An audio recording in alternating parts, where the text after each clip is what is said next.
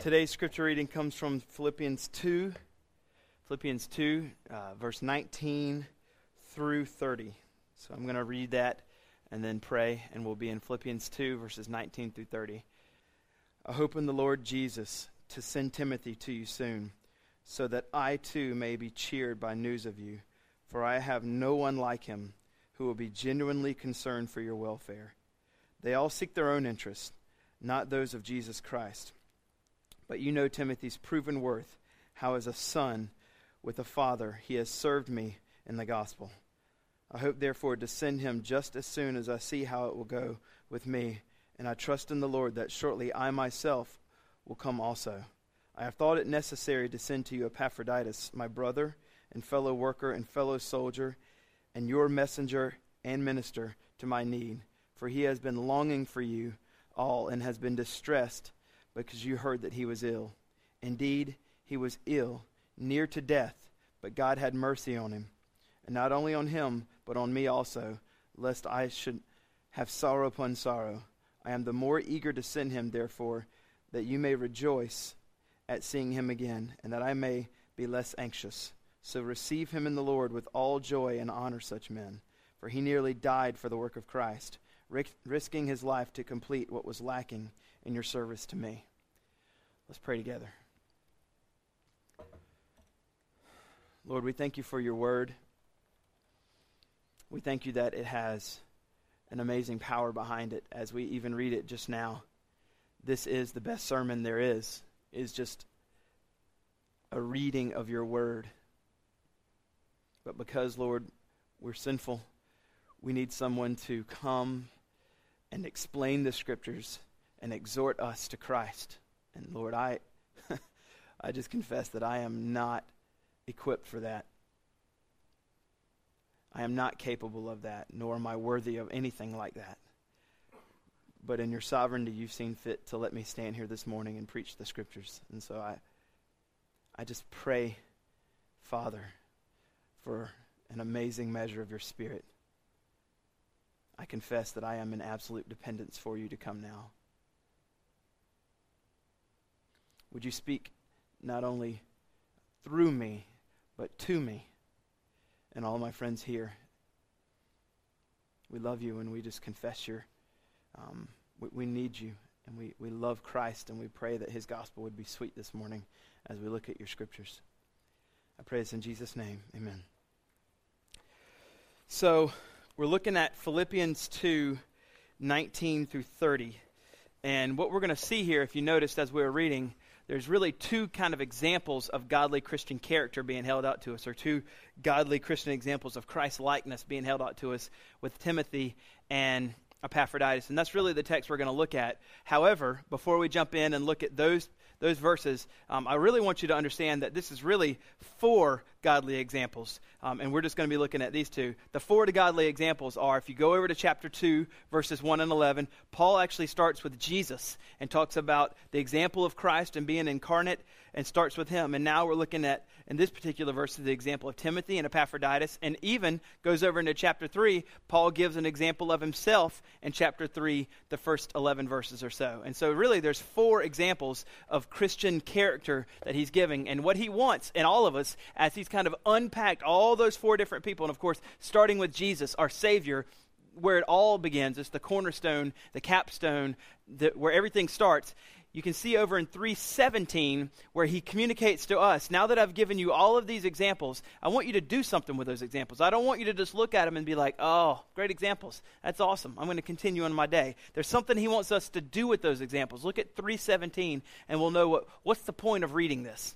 3:17, it says this: brothers, join in imitating me. Well, now that's pretty presumptuous for Paul to look at people and say, hey, I've got it together so well. You need to join in imitating me. But if we know 1 Corinthians 11:1, this is what Paul says in 1 Corinthians 11:1. He says, follow my example as I follow Christ. And so he's not just arrogantly saying, follow me, I've got it all together. He's saying, as long as I am following Jesus Christ, fixated on Jesus Christ, pressing towards Jesus Christ, everything that I'm doing is pressed and pushing towards Jesus, then you can follow me. because that's in essence following Christ. So here we see in 3:17, back over to the text, he's saying, as he's laid out these 4 examples of Christian behavior, godly behavior, Christ-likeness, he says, brothers, join in imitating me and keep your eyes on those who walk, watch this, according to the example you have in us. And the us, again, are the people that he's been laying out for us. And really chapter 2 and into chapter 3. Now, what we're going to do is narrow down on Timothy and Epaphroditus. Stephen did for us Jesus in chapter 2, and we're going to look at next week chapter 3, because there's some specific things I want you to see in that. But what I want us to understand is, as we're looking at these 2 people here in 19 through 30, that's really kind of set in a larger context of really 4 examples, specifically beginning with Jesus, who is the cornerstone. Now, what Paul is doing, he's not just kind of saying, I know this is a good idea. I really, really want Timothy and Epaphroditus to think I'm a pretty complimentary guy, so I'm going to include them in my letter. I'm going to say some nice things about them and send it out so that I can just flatter my friends, and so I can self-congratulate myself in chapter 3, and it doesn't look as bad because I've said some good things about them. But what he's wanting to, he's not like, we do on Twitter, like Twitter at so-and-so is the best person in the whole world. Everybody see how humble and complimentary I am? That's a humble brag right there. So we're not looking, Paul's not doing humble brags here. What he's wanting to do, he has one specific aim. He's wanting to provide for us clear Christian examples that younger, less experienced Christians can look at and emulate. There's an example of someone that follows Jesus. I want to look at them, and I want to emulate them. I want to follow them as much as I possibly can. I want to do the things that they're doing. Now, here's where we get into a little bit of trouble. I said in the first service, my preaching professor in seminary would not like this sermon. And this is why. And hopefully I'm going to tell you why you wouldn't like it, and then clean up that mess I just made by saying that, and then we'll understand what I'm doing. All right, so here's the deal. In seminary, my professor, Dr. Medill, said, don't ever tell people when you're preaching, be like so-and-so. You hold out the life of Joseph. Don't ever say, be like Joseph, be like Paul. Why do they want to be like Joseph and Paul? They're sinners just like you and me. You need to tell them to press into Jesus. He's the one. And I'm going to look at you today, and I'm going to say, here's Timothy and here's Epaphroditus. Be like Timothy and Epaphroditus. And so you should say, that's problematic, Fudd. They're sinners just like me. Exactly. Now, here's the thing. Don't miss what Paul did for us, because he started it all with Jesus in chapter 2. So there's a caution I want to say from the outset. I don't want anybody to think that you're a Christian because you imitated another Christian. That's not what I'm aiming at. I'm not aiming at you to think that you're a Christian because you emulated Timothy or Epaphroditus. Instead, I want you to know that you're a Christian because you have faith in Jesus. And that's what my professor would say. Don't tell them to mimic or be like people. Whenever you preach, you're after one thing. Whenever you preach, you want to preach Jesus in such a way that when the Holy Spirit comes behind your words, it hits their heart. And what's happening in their heart is they're going to express or put faith and trust back in Jesus. You're aiming for faith. You're not aiming for an example for them to emulate. You're aiming for faith. So when you preach for faith. And so as I'm going to hold out Timothy and Epaphroditus and say, hey, you should be like Timothy and Epaphroditus, know that I'm preaching for faith in Jesus, okay? Now I'm going to explain that because that sounds complicated. Remember, in chapter 2, he begins it all with our Savior and says the incarnate Savior came, or Jesus incarnated himself and went to a cross, and it says this in verse 8, and being found in human form, he humbled himself by becoming obedient to the point of death, even death on a cross. Therefore, God has highly exalted him. So everything that I'm going to say, holding out the example of Timothy and Epaphroditus, is founded on the fact that if you are a believer.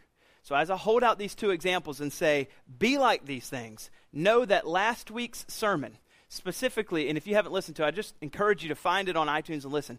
You need to know that what we said last week in Philippians 2, 12 and 13 is absolutely key to understand today. When I say, do this stuff, you have to know in Philippians 2, as we're believers in Jesus, we're working from being saved, not for being saved. The things that we do for Jesus as we try to live for Christ, we're not doing that to gain right standing with God. We're not doing that to now be loved by God. Instead, we already have right standing with God. We already are loved with God. We are already declared as righteous as we'll ever be, even then when we're in heaven.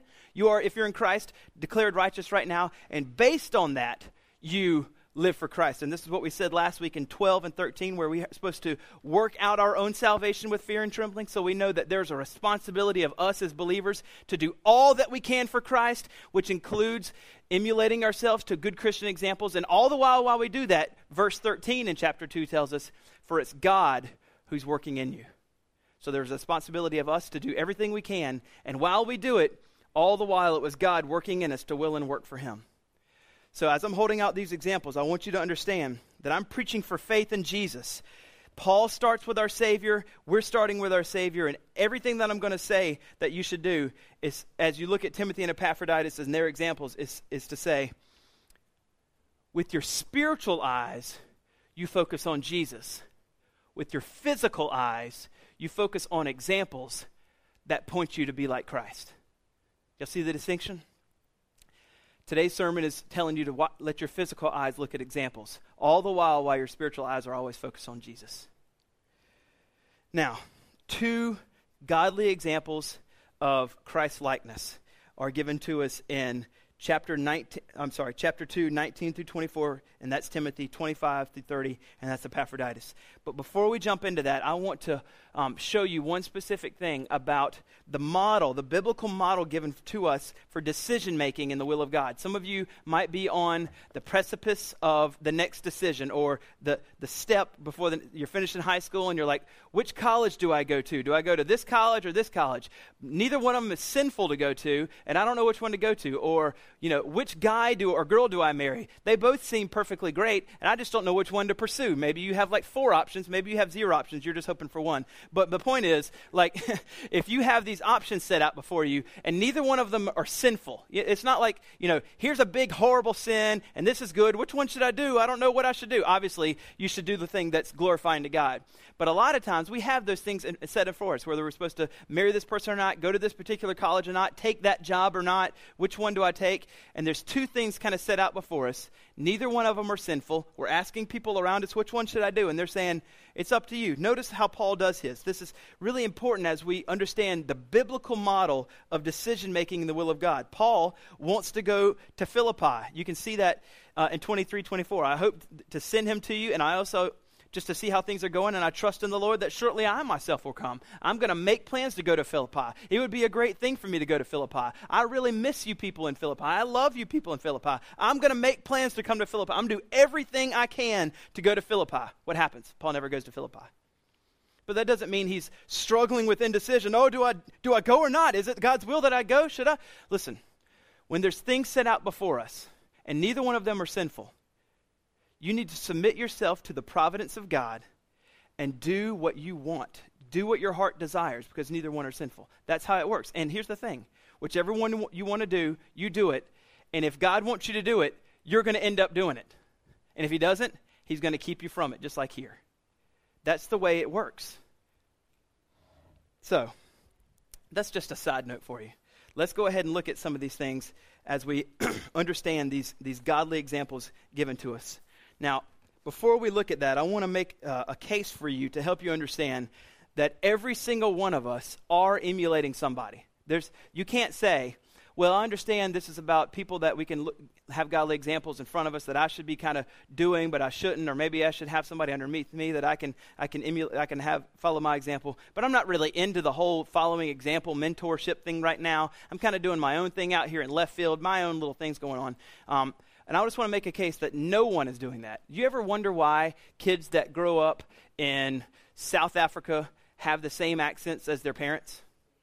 How come they don't have, northern accents? How come whenever you're from South Georgia, you always sound like you're from South Georgia? You know what I mean? Like, why is it that you always have that exact same accent of the people you grew up around? Because there's never not a time where we're not modeling and emulating the people that are older than us. We're always doing that. And it's the same with spiritual realities. This is how D.A. Carson says it. So the question is not whether we shall learn from others by conscious or unconscious mimicry, but what we shall learn from them, and from whom shall we learn it? We're always mimicking and watching people and doing the things that they do.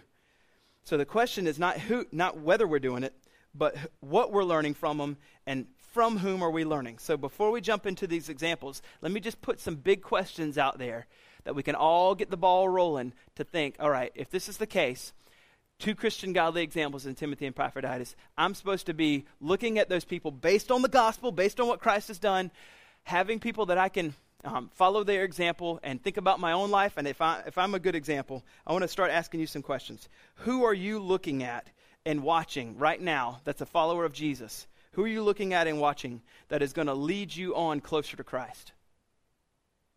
Who is it? Is there someone? Or is it no one? Because you are. It's just to the negative. Let me ask this question. Maybe it's the better question. Do you even care? Do you even care? Here's the second one. Who's watching you?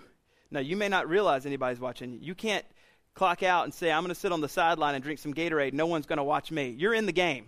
All right? We're going to talk about that in a little bit. You're in the game no matter what. Who's watching you? Has the thought even crossed your mind that someone's watching you? And the same question, do you even care that someone's watching you? Because they are.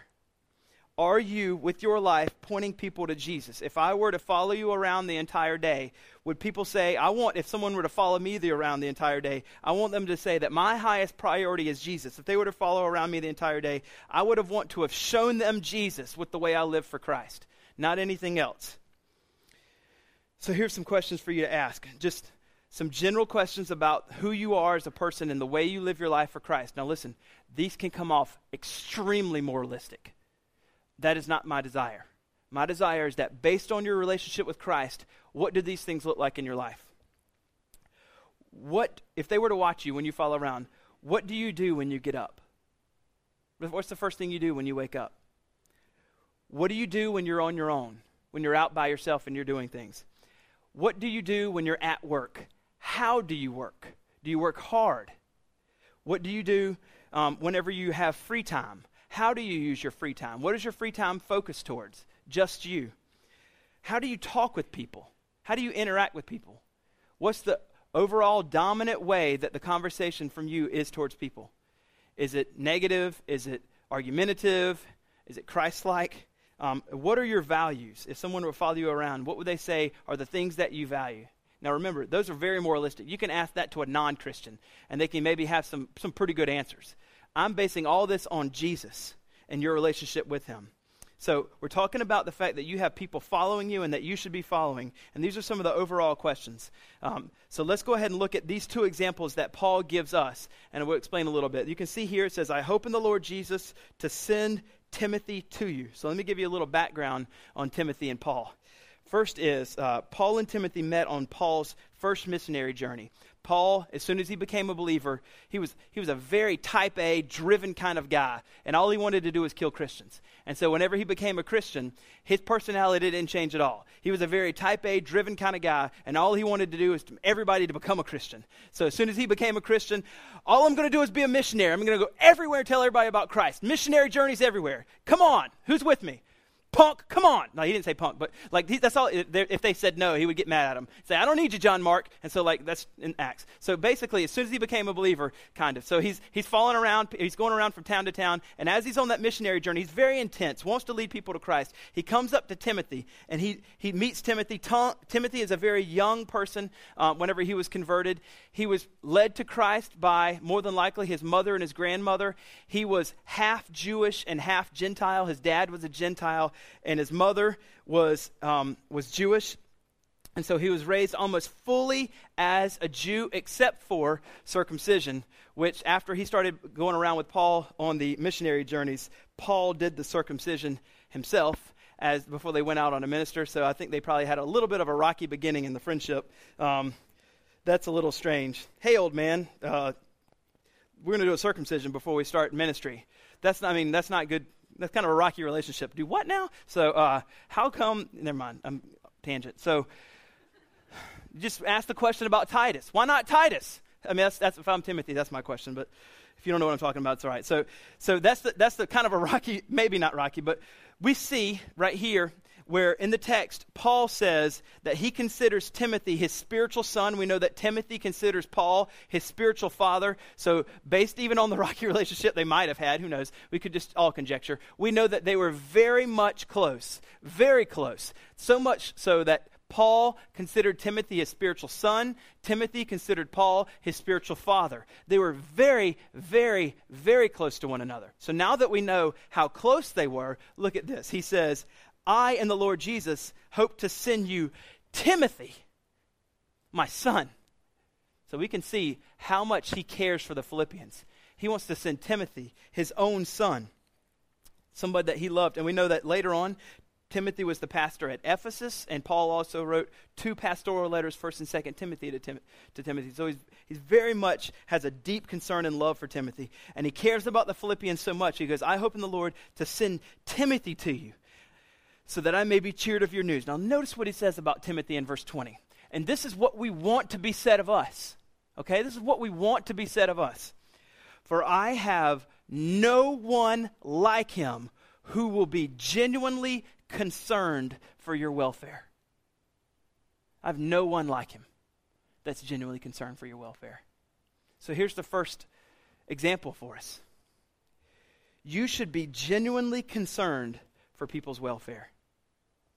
Genuinely concerned. All based on the gospel, because Christ was genuinely concerned for us by coming and incarnating himself and dying on the cross. But you should be genuinely concerned for people. You may have heard it said that people don't care how much you know until they know how much you care. I think that's true. They need to know that you genuinely concern for them. And this concern that you have is not some kind of fake concern just so you can convert them to Jesus and then you feel good about yourself. That's not genuine concern. That's concern for yourself. He's calling for is a deep, real love concern for people. And notice he says, not just a select few. He says a deep concern for your welfare. And he's calling for not just deep concern for a few people, but for all people. This is what Christ wants from us. Listen to this last verse in John, the Gospel of John. The very last verse says this. Now there are also many other things that Jesus did, where every one of them to be written. I suppose that the world itself could not contain the books that would be written. Jesus did so many good things. He had such a deep concern for other people. He was genuinely concerned for other people's welfare that he did so many things that if someone were to write down all the things that he did, there wouldn't be enough books to contain all the things that he did. The Gospels are full of stories of Jesus having a deep concern for all people. And here's the thing. It was very genuine. Very genuine. Therefore, for us, a genuine, transparent interest in the well-being of others is what God is calling for us. Timothy lives this life out to them, and he's saying, I know who I can send. I can send Timothy to you, Philippians, because no one's more genuinely concerned for people. So here's the question. Can that be said of you? Can that be said of you? Would people, when they think about you, would they say, man, he has a deep, genuine concern for people? It's amazing. She has an amazing concern for other people. I've noticed in my own life, I've got lots of room to grow here. This is how it works and plays out in my life. Maybe you're not as sinful as me, but this is how it works for me. Generally, whenever I think of something that I need done, I got my list of things that I need done. I'll call or text or whatever somebody, and I'll get them on the phone or whatever, and I'll say, hey, I need for you to do something for me. And then I'll launch into it, and all of a sudden I'll realize the Holy Spirit kind of prompts me and says, you just launched into all the things that you need, and you didn't talk to them all at all about the things that are probably going on in their life. Stop, and so I have to apologize. I'm sorry.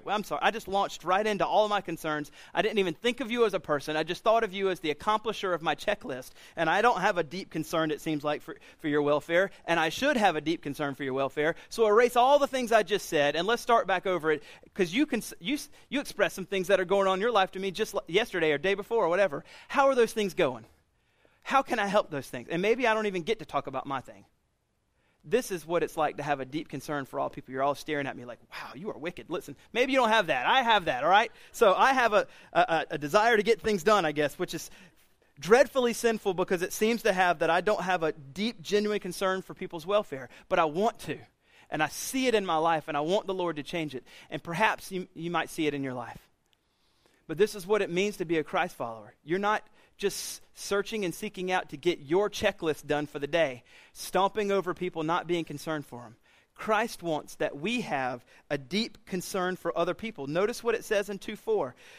Let each of you look not to his own interest, but also to the interest of others. Have this mind among yourselves, which is yours in Christ Jesus. I mean, this is what God wants for us. This is exactly the way we're supposed to live, that we have a deep concern for other people.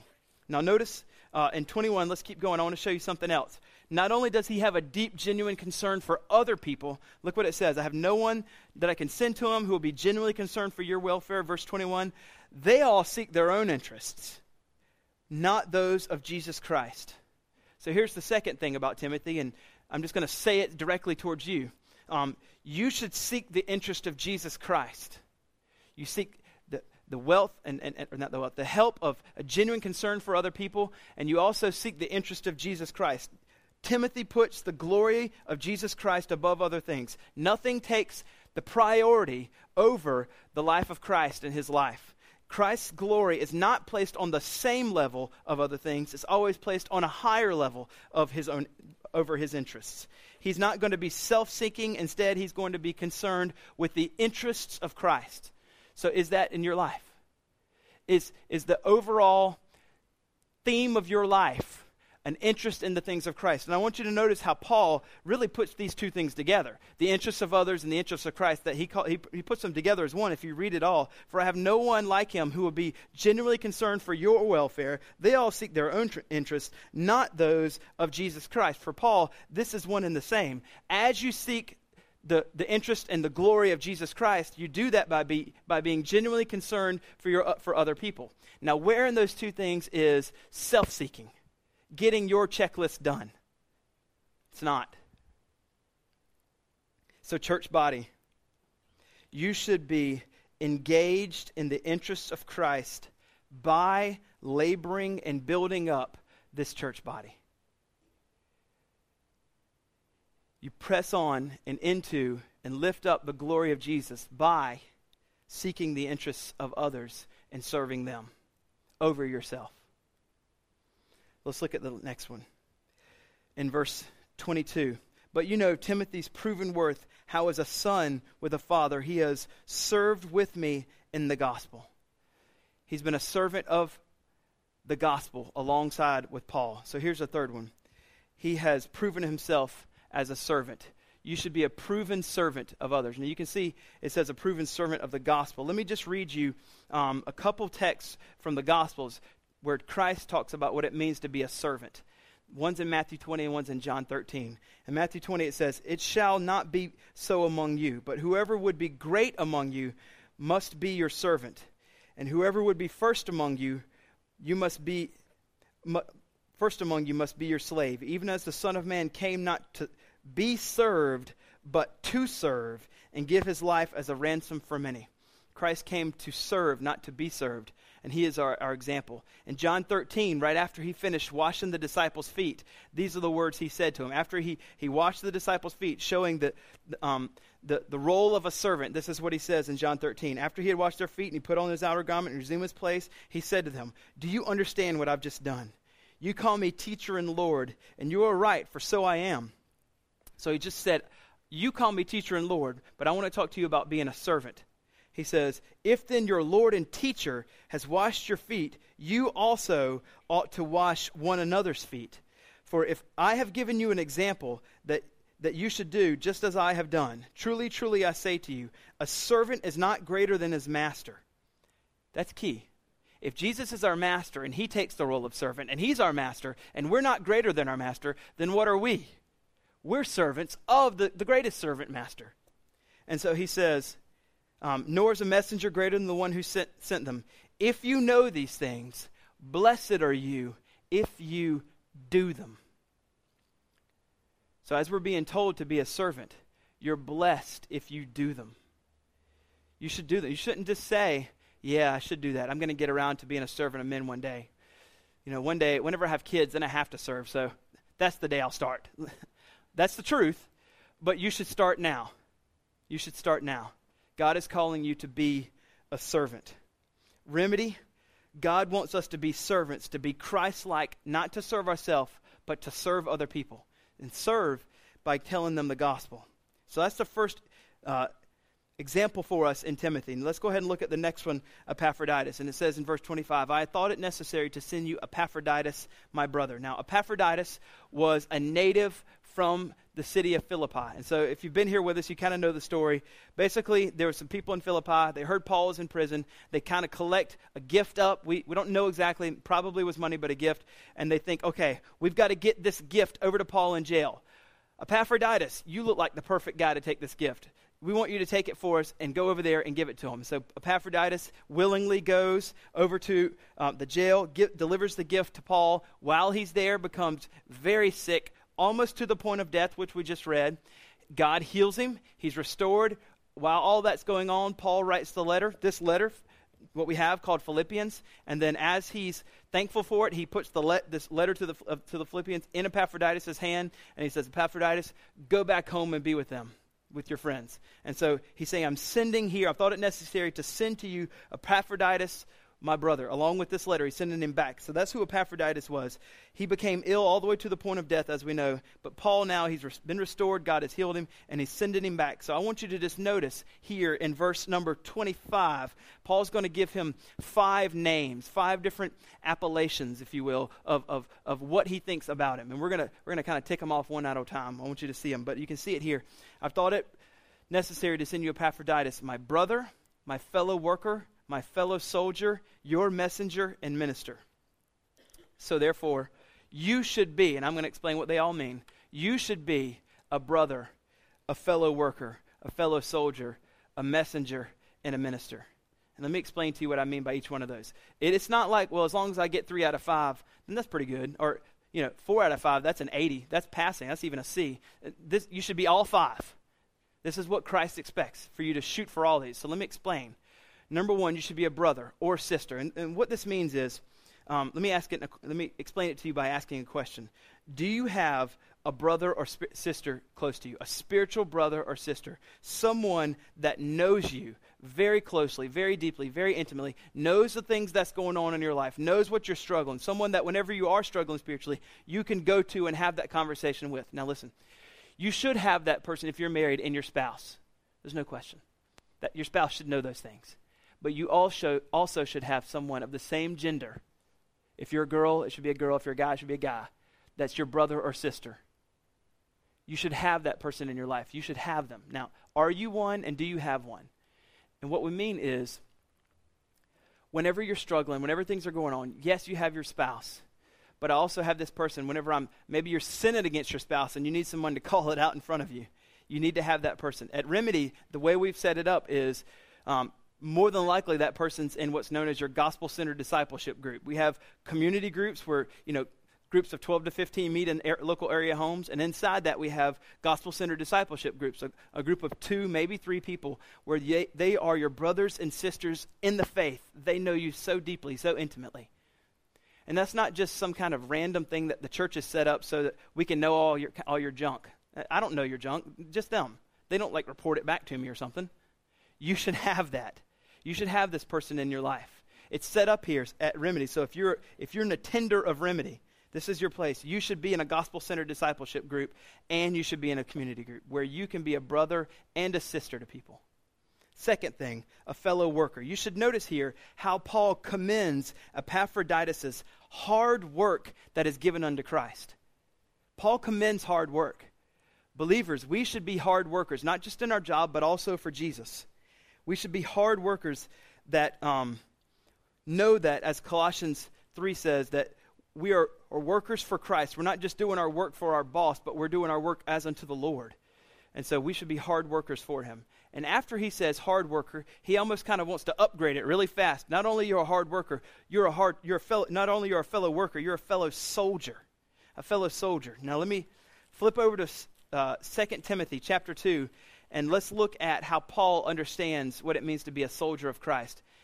In chapter 2 of 2 Timothy, Paul's going to employ the metaphor of soldier when he's talking about being a believer. Look what he says in 2 Timothy chapter 2. You then, my child, be strengthened by the grace that is in Christ Jesus, and what you have learned from me in the presence of many witnesses. Notice how many generations, just in this one verse in verse 2, are being affected with the gospel. And he says, And what you have learned from me, Paul, to you, Timothy, in the presence of many witnesses, third generation, whoever Timothy tells, entrust to faithful men who will also be able to teach others. 4 generations. It's pretty amazing. Paul's saying, what you've learned from me, Timothy, you should tell to other people so that they can tell other people. 4 generations of spiritual discipleship going on there. And then he says, after he says that, share in suffering as a good soldier of Jesus Christ. So now we're starting to get an understanding about what it means to be a good soldier. Look what he says. No soldier gets entangled in civilian pursuits, since his aim is to please the one who enlisted him. So as a believer, you're in God's army. We're not going to sing the song, but you are a soldier for the Lord. And what he's saying here is, since you're in God's army, you don't have the choice to say, well, I want to get entangled in civilian pursuits. There's lots of things going on in the world that I'm really, really involved in and really curious about. And so instead of living for Christ and being in his army, those things seem pretty awesome to me. I just want to go do those things. That's not what he says. Since you're in the army of God, you don't entangle yourself in those pursuits, because your aim is to please the one who enlisted you, Jesus. Jesus enlisted me, therefore I'm a soldier for him. So all the things I do are aiming to please him. So Calvin, as he's writing this, says that Paul uses the term soldier, saying that soldiers are so engaged in incessant warfare, continual warfare, because Satan does not allow them to promote the gospel without continually bringing conflict on them. And he says, so let those then whose job it is to edify the church, and that's you, if you're part of this church, your job is to edify the church, not just me. All of us should be doing that. Know that war has been pronounced against them. Well, that's pretty serious. If you're a fellow soldier, if you're in Christ, you don't have the luxury of saying, I'm going to sit out this. If you're in Christ, all of us need to never forget this. You need to be aware of this. Don't miss this. Christian, you are in a war. Every single day, you're in a war. And here's the key. Every moment you wake up, every single day, know this, that Satan has declared war on your soul. The Bible says that Satan prowls around like a roaring lion, ready to destroy you. Every day, life is war. There's not a moment where you can just sit back and cruise. Every single day, Satan has declared war on you. Therefore, if we've not prepared ourselves daily for war, we will be defeated. I'm not saying you can lose your salvation. I'm not saying that. I don't think you can. But I can say clearly that he is prepared to destroy your soul, and you need to be preparing yourself daily because you are in war. John Piper says that we should have a wartime mentality, because life is war. And since we're a soldier in God's army, we should not be a casualty in this war. So we shouldn't let ourselves slumber and be interested in the world's trivialities, but instead, because we only get one life for Christ, make it count. So not only does he call him a brother, a fellow worker, and a fellow soldier, he also says he's a messenger and a minister. So let's look at these two. He's a messenger because he was the one who brought the gift to Paul. He was the messenger. Incidentally, if you've read Romans 10, 14 through 17, we are also messengers who bring the gift of the gospel to people. And so whenever you're a messenger, you're bringing the gift of the gospel to people. And you can even see after that when it says he calls him a minister. Those things go hand in hand.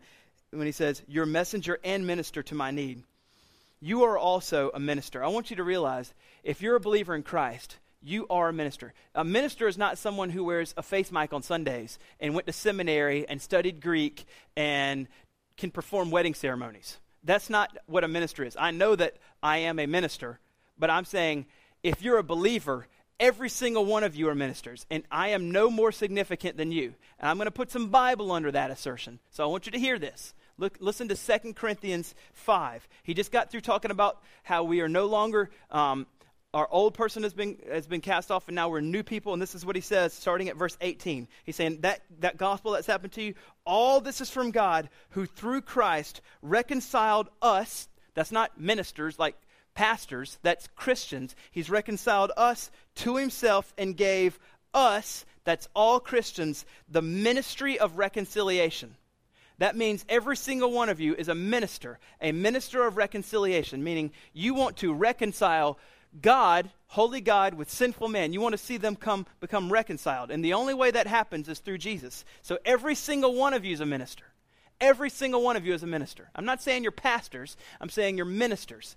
Now listen to this. This is where it gets awesome. That is, he's given us the ministry of reconciliation. That is, that in Christ, God has been reconciling the world to himself, not counting their trespasses against them, because all the trespasses were punished on the cross. Instead, he's entrusted us the message of reconciliation. Therefore, we are ambassadors for Christ. God, this is amazing. Every time I read this, I get chills. Anytime you tell the gospel to somebody, this is what 2 Corinthians 5:20 says. Therefore, we are ambassadors for Christ. I just preached the gospel to someone that's an unbeliever. What just happened is not that a person talked, and that alone is all that happened. Look what he says. God making his appeal through us. Wrap your mind around that for a second. When you tell an unbeliever the gospel, God, the creator of all things, has just by the power of the Spirit spoken through you, and has literally through you, God has made an appeal through you to the heart of an unbeliever.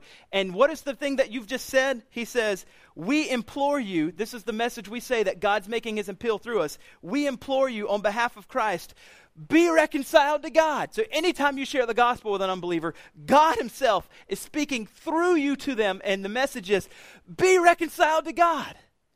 Every single one of you, the Bible says, is a minister. This is what's true of you already. You have the ability to have God make his appeal through you to unbelievers to be reconciled to God. Astounding. Absolutely amazing. So that's the first one, those kind of things. Now, let's look at B here, or the second one in Epaphroditus. This is what he says. Verse 26, for he has, talking about Epaphroditus, he has been longing for you all and has been distressed because you heard that he was ill. Indeed, he was ill, near to death. This is amazing. Can you imagine this? Epaphroditus is about to die. He's about to die. And his concern isn't, oh, I'm about to die. Everybody feel bad for me. I'm about to die. Instead is, I'm about to die for serving. But I'm really upset because the people I love, the Philippians, are upset that I'm about to die. And so I feel bad for them that they're so upset. Do you think like that? No, you don't. I don't. As soon as I'm sick, I'm one of those typical guys. Oh, I'm so sick. Christy, just take care of everything. I'm out of here for like 5 days. Oh, kids, bring me all. Like, we all guys are like that. You're all Latin. No, I'm not like, yes, you are. I know you are. Guys have this, like, they fall apart when they get sick. My temperature's 100. I'm gone for at least 5 days now. But imagine this, and this is what he's saying. I'm so sick to the point of death. I'm so ill that I'm going to die. And my concern is not my own well-being. I'm so concerned for them because they're so upset. So here's the second thing, is that he longs to help others and has a genuine feeling for them. Now this is very similar to Timothy's first one, but there's a little bit of a difference. The difference is, we know from Timothy that Timothy just has a deep longing and affections for those people. But with Epaphroditus, we see that Epaphroditus has a deep longing and affection for those people. But those people have also, written in the text, a deep longing and affection back for Epaphroditus. Now, I'm not saying they don't for Timothy. I'm sure they do. I mean, he's Timothy, come on. But it's written in the text here for us that his deep affections for these people is so genuine and so true that even at the point of death, he's so concerned about them that we see that they have such a deep affection for them too. So as we're looking at that, this is what Calvin says. It is a sign of a true pastor, true minister, if you will, that while he was at a great distance from his people from Philippi, he was way over here in prison, and has willingly detained by a pious engagement. In other words, he was very far from his people and he was doing the work of Christ. Even though he was doing the work of Christ, he was nevertheless affected with great concern for the people of Philippi, and he had a longing after them. And in learning that his people were so distressed on his account, he was concerned for their grief. He was concerned for their grief. And I've seen this even in our life. I've seen of Remedy, just in our short almost 4 years, how deeply concerned you've been for people, and whenever, even with me, and whenever things are going in our lives, how you have a deep love, affection for people. And I just want to say, continue to press in on that. Continue to make sure you do that. He's calling us to have deep love, affections for people. Not be so self-centered on us, but have deep love, affections for other people. Now, 29, we can see in verse 28, 7 and 28, because indeed he was ill, near to death, but God had mercy on him, not only on him, but on me, lest I also should have sorrow upon sorrow. Paul saying basically, when he brought that gift, if he would have died when he brought that gift, I would have felt terrible. Knowing that you were trying to serve me and bringing me a gift and Epaphroditus died, I would have just been so upset. But praise God he didn't die, so I'm happy to send him back to you. And now that he comes, the anxiety in my heart will be lifted as well. You can see that where he says, I am more eager to send him to you that you may rejoice in seeing him and that I may be less anxious. So Paul's like, I'm so glad he didn't die. Now, verse 29, this is pretty amazing. Because all the while we've been talking about, especially as we saw in 3:17, these are two examples, you should do what they say. 2:29 is going to say, not only should you emulate them and try to be like them, but there's also a measure of honor that should be given to them. Look at 2:29. This is a side note, but I think it's a noteworthy side note. 29, so receive him in the Lord with all joy and honor such men. There's something to note here where Paul's saying these great examples of men and women that are seasoned in the faith, that are older, they have lived in such a way where they have given their life to Christ, they have fought the good fight, they have finished the race, they have kept the faith. These kinds of men and women that are seasoned saints, they've poured out their entire life for Christ. Not only should you emulate them, but there should be a sense of honor that should be given to them. I think we've lost this in a little bit in our society today. I don't think we honor those who have gone ahead of us. Now, listen, I'm not talking about myself, okay? Don't think Fud's just saying, you should honor those that are older, and I'm older, so honor me. That's not what I'm saying. Like, I'm really young. I'm not who I'm talking about here. I'm talking about those who have gone on, and they're much more seasoned in the faith. They deserve our honor. So, how can you honor one of these people today? I'm not saying buy them a $10 gift card to Target. That's not what I'm saying. Like, how can you really honor them? What can you say to them? What can you write to them? What can you do for them that shows that not only do I hold you up in such esteem that I want to emulate you, I want to follow your example, but I honor you. That's something I think we've lost a lot in my generation that we should think about. Carson talking about this, saying that we shouldn't honor the untested, immature people, but those who are more seasoned in the faith. D.A. Carson says, in short, emulate those people who have proven themselves in hardship, not the untested upstart and the self-preening peacock. I love how he uses his words. So this is what it makes me think of. Have you seen this commercial where there's two guys and they're playing some game, and they can't see each other in different rooms in different buildings or whatever. One's in a hospital waiting room, and the other one's like in his living room, and they're sitting there playing with each other, and one of them's winning, and all of a sudden they're kind of talking to each other through mics. He's like, hey, are you there? Are you there? And it shows the picture, and he's like peacocking around the waiting room. And he's like, are you peacocking right now because you just beat me in a video game? Like, this is the mentality that I think sometimes we hold up the self-preening peacock, the one who seemed to, even though they're really young, they've had whole lots of success, and they haven't proven themselves, they haven't fought the good fight, they haven't finished the race. We give all kinds of esteem to them and honor to them. But Paul is saying is the ones that have lived their life as seasoned saints, those are the ones that deserve the honor. This person might one day, but let them be a seasoned saint once before you start giving all the honor to the coolest guy in the room. More than likely, those that deserve the honor will always be the most uncool person in the room. And that's the way it is with Christ, isn't it? We don't follow Jesus because he's cool. We follow Jesus because he's our Savior. And by the way, Jesus invented the idea of cool. So he is the coolest. Anyway, that was really random. Here's the most cool thing of it all. Why did I say cool? It's in my head. So here's the best one of all of them. I think, the best one of all the examples that are being given to us. It's about Epaphroditus. Look what he says in 29. So receive Epaphroditus in the Lord with all joy and honor such men. For, here it is, he nearly died for the work of Christ. Remember the context. Holding out the example. What was the example of Epaphroditus? He nearly died for the work of Christ. And this is where it gets really interesting. He nearly died for the work of Christ, risking his life to complete what was lacking in your service to me. Well, that's an interesting way to put things, right? Lacking, what was lacking? They collected an offering, they loved him so much, and how could that be lacking in love affections? What was lacking was the personal presentation to it. Just because we get everything together, and we're like, we got a gift for you, Paul, everything's together. Well, there's something lacking. He needs the gift, right? So what was lacking was the personal presentation of it. Now, this personal presentation, the act of bringing it to Paul while he's in prison is called what was lacking in your service to me.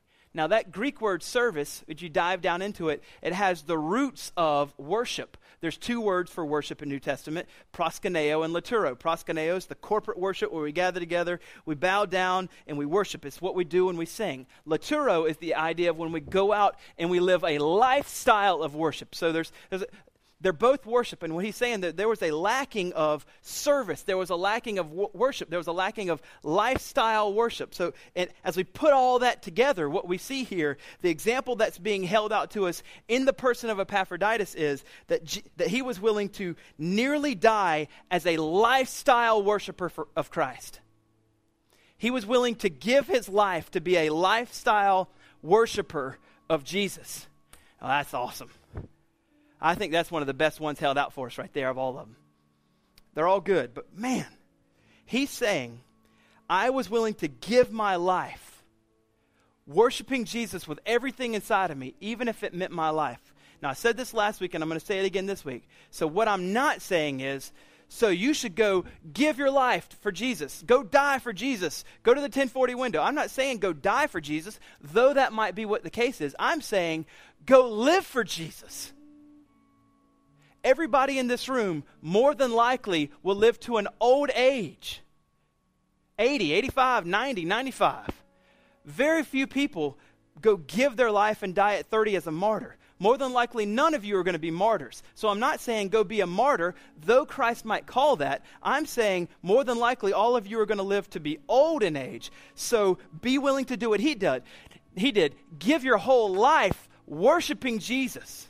Be willing to risk your life for a lifestyle devoted towards Christ. That's pretty amazing. What a great example being held out to us.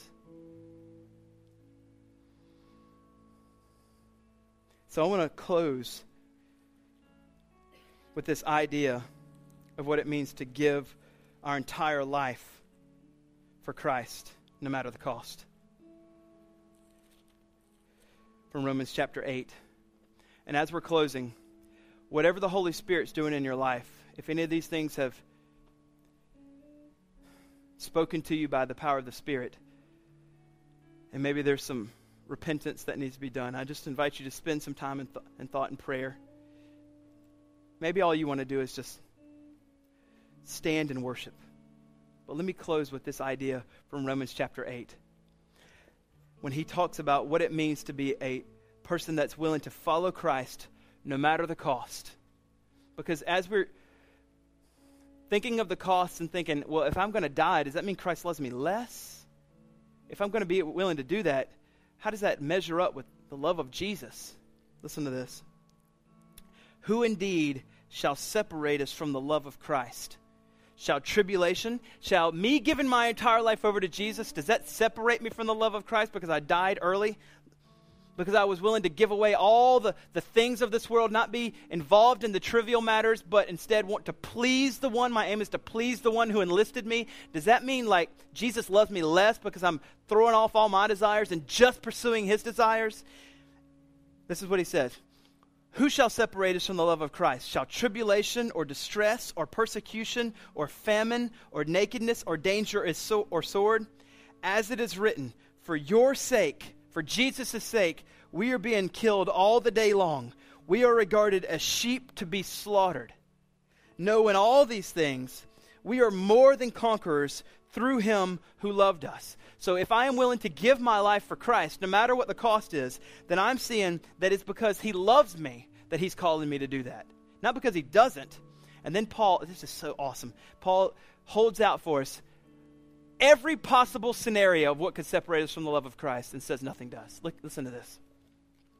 For I am sure that neither death nor life, if you die tomorrow for Jesus, or you get to live to you're 95 years old, I am sure that neither death nor life, nor angels, nor rulers, nor things present, nor things to come, nor powers, nor height, nor depth, nor anything else in all creation will be able to separate us from the love of God in Christ Jesus our Lord.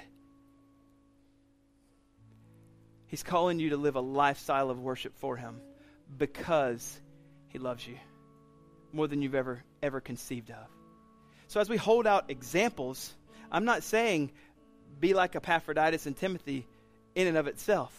I'm saying with your spiritual eyes, pursue Jesus, know Jesus, press into Jesus, go hard after Jesus, experience the love of Jesus, know him deeply and intimately, let your whole life be for him as a lifestyle worship. Spiritually watch that and look for with your physical eyes people that are doing that you can follow along after. And be looking all the while at people behind you that can follow you as you follow Christ. I'm going to pray and then we'll worship. If you want to talk to me, I'll be down front. But I just ask more than anything that you be obedient to how the Holy Spirit's leading right now. Let's pray.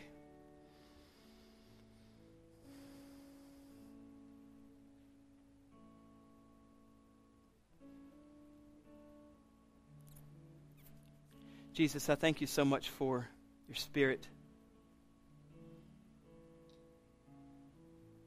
I thank you for that whenever we're gathered together, you're here with us, that we can trust the Holy Spirit is here right now, teaching us, helping us understand your word, that he's here with us right now as we pray, helping us put together words and offering them up to you.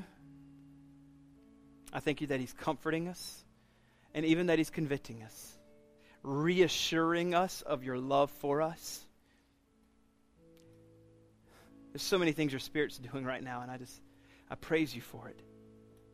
I pray for us all, and myself and my friends here, that as the Spirit is doing all these things, that we wouldn't run from him, but we would run to him.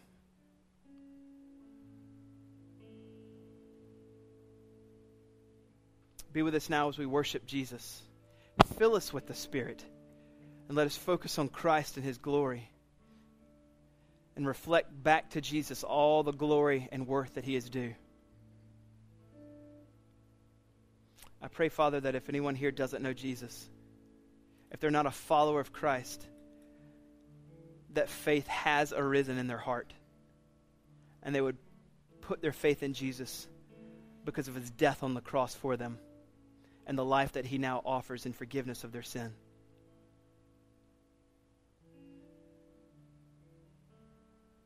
We pray these things in Jesus' name. Amen.